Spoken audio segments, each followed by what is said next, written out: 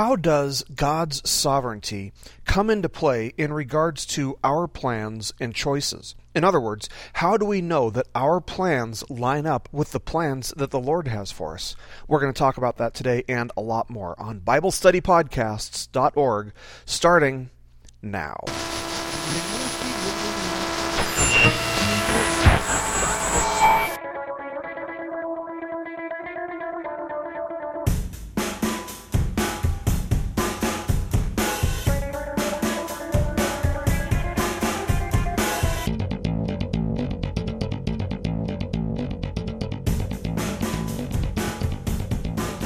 Hello, everybody, and welcome once again. You are listening to BibleStudyPodcasts.org. Today is Wednesday, April the 25th of 2012, and as always, I'm your host, Toby Logsdon.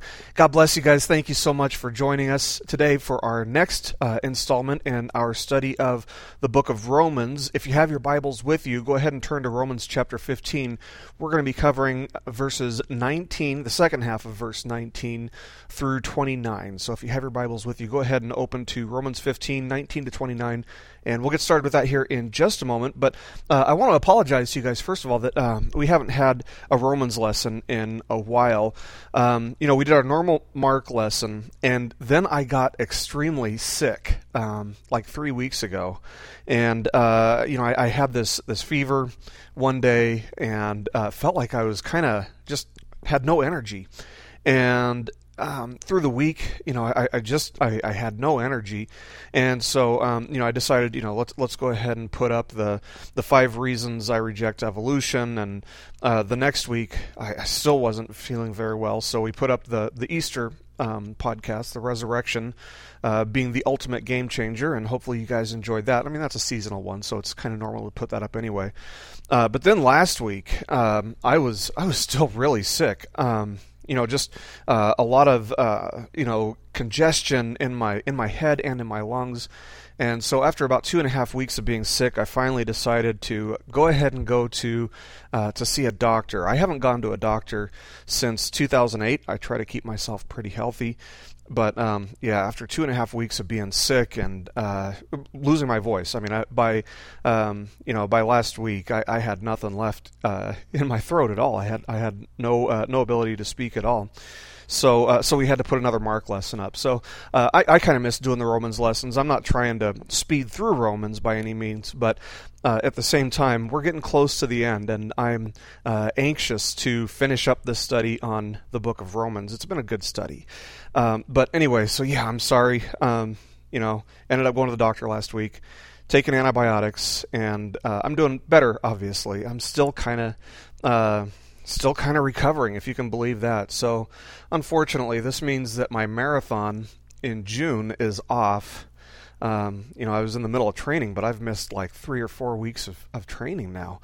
And for running my first full marathon, man, you can't miss that much training. So, there are going to be other marathons that come up, and I thought it would be cool to do it right after my 40th birthday, and it would have been, but there will be other opportunities.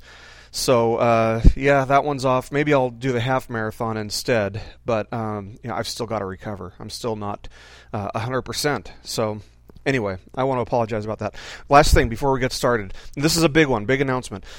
Today is the last day of this free promotion where you can get all of my books that are on Amazon's Kindle for free. All you have to do, go to Amazon.com and type in my name, Toby Logsdon, Logsdon, and that should bring up a list of all the books that I've written, and they are all free today only. A few weeks back, I had told you guys, follow me on Facebook, or, follow the BibleStudyPodcasts.org page on Facebook, or follow me on Twitter, because I'd be announcing that these things would be free soon, and this is it. They were free starting Monday, and today is the last day of the promotion. So make sure that you head on over to Amazon.com and pick those up. So anyway, let's go ahead and get started with a quick word of prayer. Heavenly Father, we thank you so much for your providence. We thank you for loving us. for taking care of us, Lord, and we thank you that this ministry continues. I thank you personally, Lord, for my health, that it's being restored through modern medicine. And Lord, we realize that that's your providence as well. And Lord, we just pray that today our message will resonate in us, that it'll be relevant to our lives, that we'll see how it relates to our lives and the plans that we make. Lord, teach us to be obedient to you through your word as we study it today. In Jesus' name, amen. Well, do you have a plan for your life? It sounds like a parent, right? I'd say that most people actually do have a plan for what they want to do with their lives. Most kids, for example, are able to tell you what they want to do when they grow up by the time they're done with kindergarten. You know what I mean? My daughter, for example, she, just a couple of years ago, she was saying, that she wanted to be a doctor, an artist, and a cake decorator. Yeah, all three simultaneously. And, looking back on my own life, I had no intention of being where I am right now. When I graduated high school, I had these aspirations of being either an attorney or an FBI agent, which are two fields which might seem like they have a lot in common, but really they're extremely different. But by the time I had become a sophomore in college, I'd pretty much settled on a career as an attorney. After all, I have a condition called anosmia, which is a condition that basically just prevents me from being able to smell anything. My olfactory nerve doesn't work, or it's not connected or something. But, I just couldn't imagine how that could fit into a career in law enforcement. And I still don't know how that could fit into a career in law enforcement, by the way. And then Jesus found me in the middle of my junior year in college, and things started to get interesting. Things started to change, and as I got more and more involved with the church that I was going to, and as I got to know the pastor better, in the middle of my senior year of college, the pastor of this church suggested to me the possibility of just praying about and considering going to seminary, just praying about it, just considering it, because he saw a gifting in me for vocational ministry. I wasn't so sure. I was really apprehensive, but I agreed, okay, I'll pray about it. And I talked a lot with him about it in the future, and I decided that, well, it didn't hurt to apply to seminary, and, I'd see what happened from there. And, if you know my testimony, you know that I only stayed enrolled at Dallas Theological Seminary for 1 year. Of course, I ended up going back to seminary several years later. But when I was at Dallas Theological Seminary, I'd gotten married in between semesters, and honestly, I was just too young in my faith to be there. Seminarians don't jokingly call it cemetery, seminary, cemetery. They don't call it cemetery in a joking way for nothing, believe me. I was spiritually malnourished, and it happens to a lot of seminarians. And I ended up dealing table games in the casinos of Las Vegas before receiving that call to full-time ministry again, and eventually going back to seminary and completing my seminary education. Well, the point of all this discussion is just to point out the fact that as I look back through my life, I've made a lot of plans for what I wanted to do or where I wanted to go. I've even tried to do good things, like plant a church, only to have my life take a drastic change in direction. The psalmist was absolutely correct when he wrote that unless the Lord builds the house, they labor in vain who build it. The fact is, the average person has several career changes. Some statistics will report that people have as many as 7 career changes, but I'd say that's not really a reliable number because nobody's exactly sure how to define exactly what constitutes a career change. Is getting a promotion a career change? Is making a lateral move but staying in the same company a career change? There's really no unanimous consensus. The question that we might ask is, how do we stay in the will of God, but at the same time make plans for our future? We're going to see today that Paul had made some plans too, some of which had come to pass, and some of which actually failed miserably. Now we should remember that most of the people in Paul's audience, that is, the church in Rome, were probably Gentiles. It was a heavily populated Gentile area, and that Paul has recently pointed out in the text here that in his mind, The Gentiles he had evangelized and ministered to are part of an offering that he has prepared for the Lord of sorts. And the result of God's work through him was, as Paul noted in the previous verse, verse 18, that the obedience of the Gentiles was demonstrated in both word and deed in the power of signs and wonders through the Holy Spirit. And Paul was proud of his spiritual children, those that he had evangelized and raised in the faith. He was proud of his spiritual children the same way that, a biological father is proud of his children when they accomplish something great. And at this point in our text, Paul's going to switch gears and reveal what some of his plans for the future are and how the church in Rome comes into play with his future plans. And so thus Paul continues by writing in Romans chapter 15, the second half of verse 19 through 21. Paul writes, "So that from Jerusalem and round about as far as Illyricum I have fully preached the gospel of Christ, and thus I aspired to preach the gospel, not where Christ was already named, so that I would not build on another man's foundation, but as it is written, they who had no news of him shall see, and they who have not heard shall understand." Now, Jesus had told his followers that they were to take the gospel message, the good news that God's grace is available to anyone and everyone who will trust in Jesus alone for their salvation. Jesus had told them on several occasions to take the gospel message out.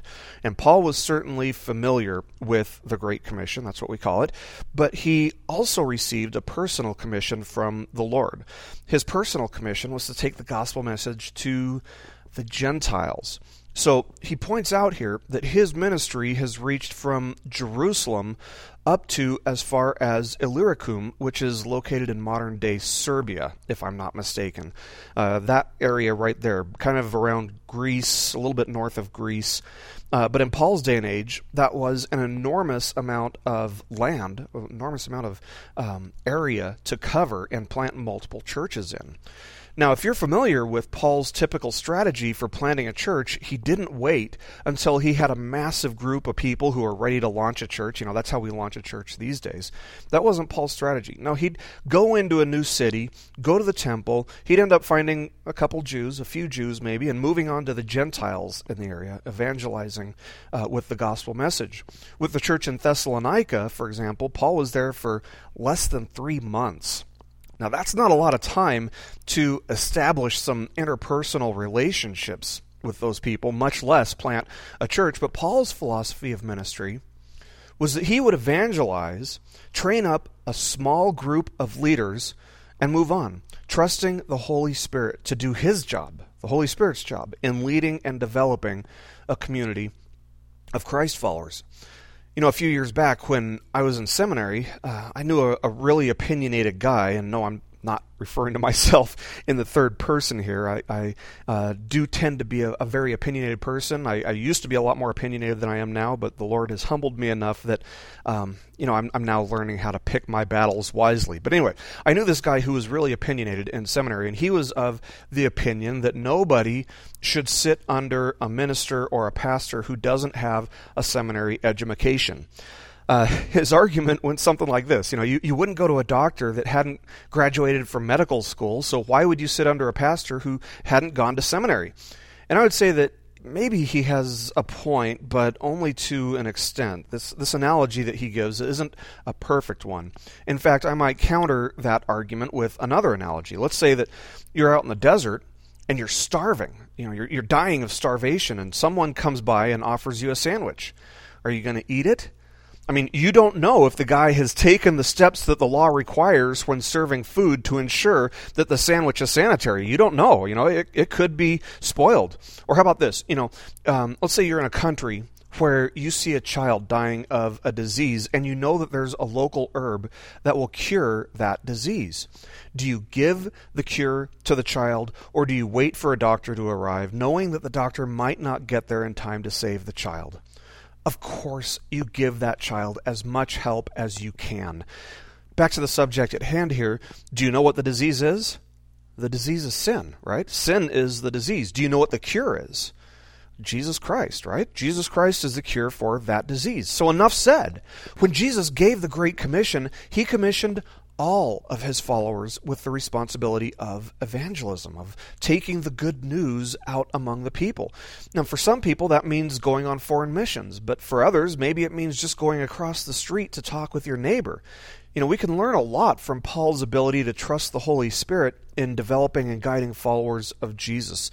You don't need to go to seminary to preach the gospel, and you don't need to use some, formulaic method of evangelizing. There are several methods out there that you can buy all this coursework and go through the coursework. You don't need to do all that. Just be yourself, and the most important thing, obviously, is to listen to and follow the Holy Spirit. And don't be afraid to talk about spiritual issues and spiritual things with those whom you're surrounded by. So Paul says that he aspired to preach the gospel in places where it hadn't yet been spread. He wasn't interested in going into an area where the message had already been spread by someone else because, I think part of it is because he didn't want to confuse those who were being spiritually mentored and monitored by someone else. We catch a glimpse of the confusion that was going on in the city of Corinth, where those who were baptized by Peter were arguing with those who had been baptized by Paul or by Apollos. And it wasn't that their messages were contradictory. No, their emphases and their methods were probably very different. And that was creating some confusion and some dysfunction among the church. But the main reason, I think, Paul doesn't want to go where believers were already established was because he knew that there were places where the message hadn't spread yet, and those places received priority. Paul was undoubtedly driven by the Great Commission, but he was also driven by Isaiah chapter 52, verse 15, which is what Paul quotes here. God's word prophesied that these people who knew nothing about Jehovah God would respond positively to it, and knowing that was good enough for Paul. But this is all a glimpse of what has driven Paul so far in the past. With his motive established, he continues by sharing his plans for the future by writing here in verse 22, "For this reason, I have often been prevented from coming to you." Well, what's been holding Paul back from going to visit the church in Rome? Remember, all the way back in the opening of the book, the first chapter, first few verses, he expressed a desire to come and visit them. But now he's saying that he's been hindered in some way or held back. The most obvious explanation for him being prevented from going is just knowing that they don't need him as badly as other areas do. They're already an established church. They're already an established group of believers, and there are still plenty of areas that can't make the same claim. There's still a lot of people who haven't heard the gospel message, and so they get priority. So maybe it's one of those things that Paul has on his to-do list, going to visit the church in Rome, but it keeps getting dropped a notch because other opportunities are arising. That's the first possibility. But it's also possible that he's referring indirectly to the imperial edict of Rome in AD 44, which mandated that all Jews evacuate the city of Rome. That might have prevented him from going into Rome as well because he was half Jewish. Whatever the case, Paul had this intention, these plans of going to Rome, but those plans kept experiencing setbacks. Let's continue, verses 23 to 25. Paul writes, "But now, with no further place for me in these regions, and since I have had for many years a longing to come to you, whenever I go to Spain, for I hope to see you in passing, and to be helped on my way there by you, when I have first enjoyed your company for a while, but now I am going to Jerusalem, serving the saints." Paul's work had kept him on the eastern ridge of the region, the eastern edge of the region, but he had long dreamed of expanding his ministry into the west. That's what Rome represents, and not only to Rome, but to Spain. Spain is obviously even further west, and we know that Paul never made it to either place. His plan was to head out to Spain and stop at Rome along the way, but first he intended to head down to Jerusalem. And I believe that Jerusalem was always, Paul's favorite place. He loved the Jewish people. The guy said that he wished he could take the place in hell of those Jews who had rejected Jesus as the Messiah. I'd say that he definitely had a heart, a love for his own people. And it's amazing that he kept going back to them. He told the church in Corinth that 5 times he had received 39 lashes from the Jews. 3 times he was beaten with rods. Once he was stoned, and he goes on in 2 Corinthians chapter 11, verses 24 to 28. But he loved his people nevertheless. He does specifically tell us here, however, that his intention is to visit the saints. Did he plan on doing any evangelism among the regular Jews, the non-converted Jews as well? I'm sure that he did, no doubt that he did. But what happened when he got to Jerusalem? Well, the Lord appeared to Paul and told him to hit the road, get out of town. Paul reports in Acts chapter 22, verse 18, that the Lord came to him and said, "Make haste and get out of Jerusalem quickly, because they will not accept your testimony about me." And what did Paul do with this? Well, he talked back to the Lord. He sinned by making it clear that he was putting his own plans before the plans that God had for him. And so finally, the Lord cuts him off and says, "Go, for I will send you far away to the Gentiles." But Paul was as stubborn as they come. Man, that guy was stubborn. He was going to have to learn the hard way, and so he spent the rest of his life in captivity. It was in captivity, in prison, that he wrote many of his letters. His letters to Timothy and Titus were written in captivity, as were his letters to the Ephesians, the Philippians, Colossians, and to Philemon. Because of Paul's disobedience, his sin, the remaining years that he had for ministry were spent in chains. He still bore a lot of fruit, obviously, but his disobedience cost him the opportunity to travel freely as a missionary. And I'm convinced that the reason that the Holy Spirit wanted this part of the letter included in the pages of Scripture is to show us the danger of following our own desires and failing to yield to Him when God has made it clear to us that He has other plans for our lives. Paul's plans didn't pan out, but despite his disobedience, obviously, God continued to work in and through him while he was in prison, and God was still glorified through the letters that Paul wrote while he was in prison.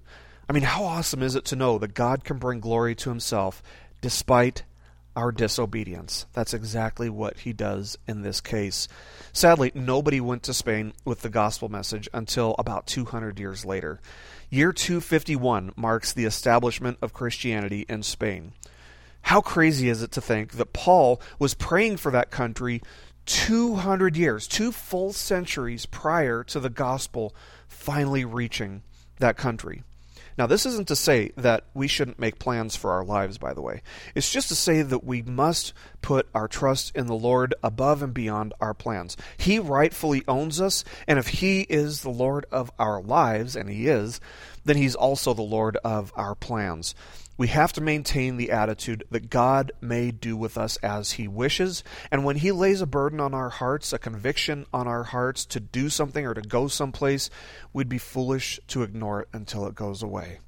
Paul's desires were good. I mean, to spread the gospel out west to Spain, that's a great thing, right? But a good act isn't a ticket to escape obedience. Let me say that again. A good act isn't a ticket to escape obedience. So as Paul's writing this letter to the church in Rome, his plan is to go down to Jerusalem and visit the saints there. He gives us further insight for his motives for going there in the verses that follow. He writes in verses 26 to 29, "For Macedonia and Achaia have been pleased to make a contribution for the poor among the saints in Jerusalem. Yes, they were pleased to do so, and they are indebted to them. For if the Gentiles have shared in their spiritual things, they are indebted to minister to them also in material things. Therefore, when I have finished this, and have put my seal on this fruit of theirs, I will go on by way of you to Spain. I know that when I come to you, I will come in the fullness of the blessing of Christ." So we're talking about giving here. And there are a lot of charities and causes out there that rely on the support of donors, and there's a lot of confusion about the topic of how the Christ follower should give. Are we expected to tithe? Actually there is no tithe in the New Testament. And I kind of shudder when I hear a preacher refer to God's challenge to the people of Israel in the book of Malachi as a means of justifying a New Testament tithe. When a preacher refers to those passages in Malachi, they are abusing the text. It's totally taking it out of context. There is no New Testament tithe. Our giving is not out of obligation. A tithe is a giving out of obligation. But our giving in the New Testament church is not out of obligation, but out of a heart that's led by the Holy Spirit. Remember, in the Old Testament, the people didn't have the Holy Spirit to lead them. It was only when Jesus said, I will send another helper, and that's the Holy Spirit. So now we have the Holy Spirit to lead us. We don't need a law of tithing. Now, there's certainly a principle here that Paul's touching on, which is related to giving, and that is that our giving should be in accordance with our blessing. If a church or a ministry is a source of blessing to you or someone that you know, ask yourself the question, how are they staying in business? Who's paying the bills? How is the pastor or the minister affording to eat or pay the heating bills during the winter months so that he doesn't freeze to death? And ask yourself, what if they couldn't afford to pay the bills? What would happen if they couldn't afford to pay the bills? Now, I know that people freak out when pastors or ministers talk about money, but if there's one thing that I learned very early in my years of ministry, both through personal experience, because I used to be stingy with God, so through personal experience and observation, it's that people who get uptight about discussions like this have trouble yielding themselves obediently to the Lord with a joyful spirit. They just do. I know because when I was feeling so far away from God for all those years, every time my wife wanted to give to the church, the attitude in my heart was, what kind of a God would need my money? And that's because, truth be told, money was my God. And you know what? I bet that if I had listened to God for 1 second, he would have said something like, hey, you know what, Toby, just keep your money. Just keep your money. See if it'll make you happy, because it won't. So listen to what Paul says in 2 Corinthians chapter 9, verse 7. He says, each one must do just as he has purposed in his heart, not grudgingly or under compulsion, for God loves a cheerful giver. See, I wasn't a cheerful giver back then, but I discovered the joy of obedience in time. I've been spiritually blessed so generously by the Lord, it gives me tremendous joy to give financially for the cause of the gospel.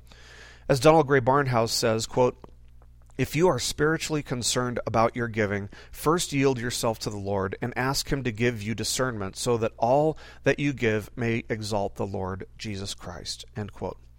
Now, people have asked me before, Toby, how much should I give? And my answer is generally something like, are you asking me instead of the Holy Spirit?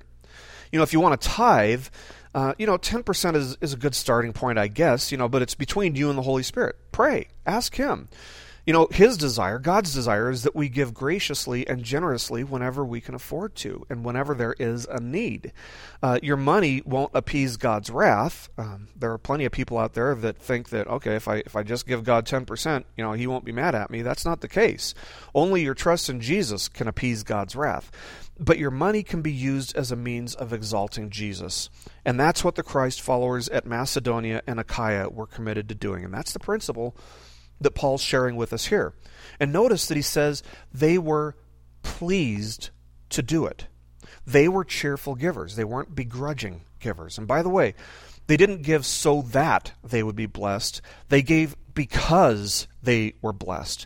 And it was a blessing for them to have the opportunity to give out of an obedient, cheerful, generous heart. And if a follower of Jesus doesn't give because they can't recognize how greatly they've been blessed, well, all I can say is that there is a much deeper issue going on. You're alive, right? I mean, your salvation is secure, right? And you want a bigger blessing than that? Like I said, there's a deeper issue going on in a case like that. The principle in this passage, the predominant principle in this passage, is being fully yielded to the Holy Spirit's calling and direction, whether it's your plans or your money or whatever. You don't belong to yourself. And nothing that you own, including your own life, belongs to you. It all belongs to the Lord. So yield to him. So submit to him. So obey him, not only with your life, but honor him by being a good and faithful steward with all that he's blessed you with, whether that's your time, your home, your mind, relationships that you have, or anything else that you can think of that the Holy Spirit is laying on your heart right now as I'm speaking. So go ahead and make plans for your life. That's fine. But if the Lord isn't at the center of it, or if he has something else planned for you that he's made clear to you, do your best to just go with the flow and get out of the way. How do we know that what we're doing is in accordance with the will of God? Just do as you're doing until he places a strong conviction on your heart that leads you elsewhere or to do otherwise, and obey. Let's pray. Heavenly Father, we know that obedience is something that you take very seriously. And so I pray, Lord, that you would convict us through your Holy Spirit and teach us to be a people who are fully yielded to you with all of our resources, Lord, with our lives, with everything that we have. May we seek you, may we seek your ways, and may we exalt your Son, Jesus Christ, in everything and with everything that we have. In Jesus' name, amen. This message has been brought to you by BibleStudyPodcasts.org. We are a listener-supported ministry. If this is your first time listening to us, we thank you so much for joining us, and we ask nothing further from you. But if this is a ministry that you rely on for regular spiritual teaching, we do depend on your financial support to keep us going and growing. If you'd like to make a donation to BibleStudyPodcasts.org to keep us going and reaching thousands of people around the world, you can go to our website, BibleStudyPodcasts.org, and you can make a donation on the right-hand side by clicking on the support box. Again, we do rely on your support, and we thank you so much for your financial participation in this ministry, which enables us to continue in our mission of teaching timeless truths in these truthless times. God bless you. Thank you so much for listening today, and keep growing closer to Jesus.